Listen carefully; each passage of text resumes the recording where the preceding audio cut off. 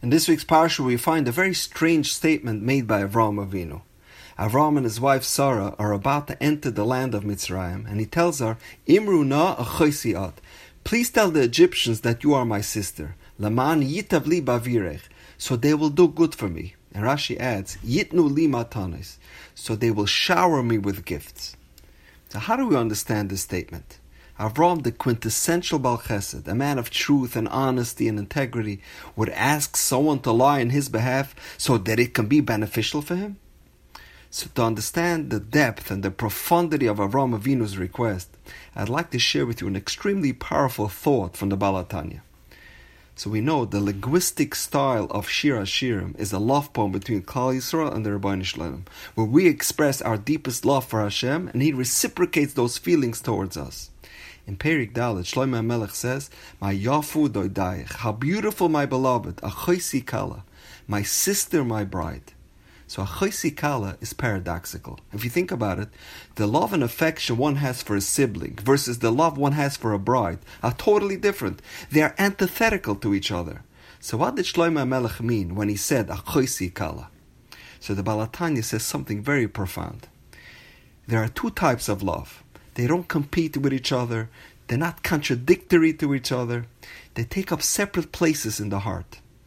One is an ahava that's nimshal kamayim, a love that's similar to water. For example, a love that one has for a sibling is comparable to water. It's stable, it's continuous, consistent, it's eternal. However, no one seeks to improve or to enhance that love. It's just there, it's steady, it's ongoing, it's non-stop. Then there's a love that's nimshal ka'esh, analogous to fire. And that's a spousal relationship. It's fiery, it's intense, it's passionate. Why is that? Because that's the love he chose, not the one that was already there. However, that love is highly unpredictable, because a flame, if not maintained properly, can be dangerous, it can be destructive. Says the Baal HaTanya, this is what the pasuk is telling us. My yafu doidai chachoisi kala.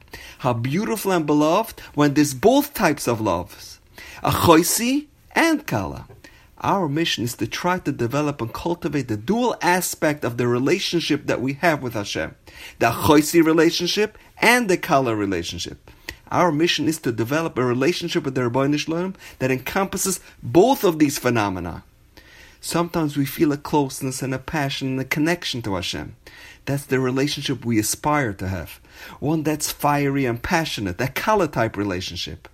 But then there are times when we feel disconnected and distant. We don't feel the passion. We don't feel that desire to be close. In those times, we will still need to have that ahava that's compared to water. That type of relationship. The continuous, the consistent connection to fall back on. So based on this idea from the Baal HaTanya, we can now understand the command Avraham told Sarah before they entered Mitzrayim. He was telling Sarah, we are now embarking on a very chaotic and tumultuous phase in our marriage, when the fire aspect of our relationship will be tested, as we will be under severe pressure and duress from the Egyptians.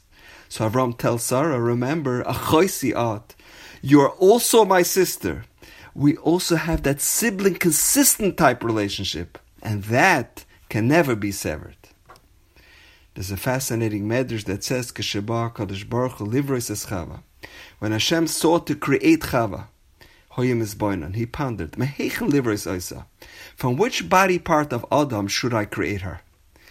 He said, I will not create her from his head, so that she should not be haughty. Not from his foot, so she should not be trampled on. So Hashem said, I will create her from his rib, which is near his heart, so that she should be loved. Immediately after Chava was created, the Torah says, Al Kain Yazav Ish es Aviv es Imai. A man should leave his father and his mother, v'davak be'ishtay, v'hoyu lebasar echad. Chava was created differently than any other creation in world history.